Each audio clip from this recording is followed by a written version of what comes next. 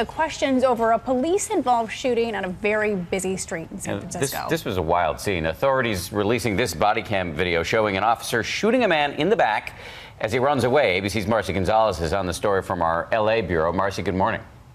Dan and Paula, good morning. That man is recovering this morning and facing several charges as police hear from residents who say they are seriously concerned the officer could have shot a bystander, reacting after seeing this video that we want to warn you may be troubling to watch.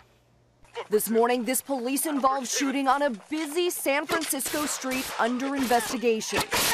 The officer's body camera rolling as he approached a group of men suspected of drinking in public last weekend. One of the men then running. Yeah, no one's going anywhere.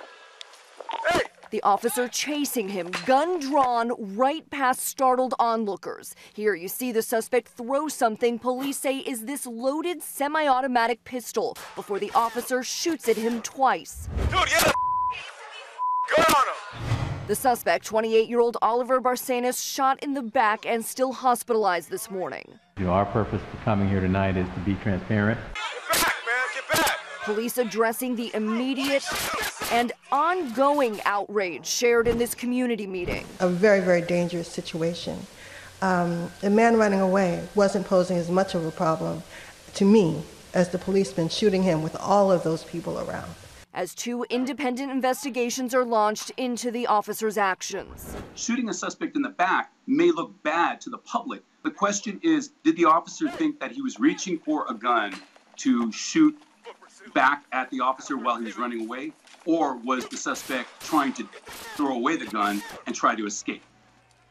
And we've learned Barcenas, who has a criminal history, was also shot by police in San Francisco in 2012. The officer involved in this case is on leave right now, and the department has not released his name. Dan and Paula. Marcy, thank you. Hi, everyone. George Stephanopoulos here. Thanks for checking out the ABC News YouTube channel. If you'd like to get more videos, show highlights, and watch live event coverage, click on the right over here to subscribe to our channel. And don't forget to download the ABC News app for breaking news alerts. Thanks for watching.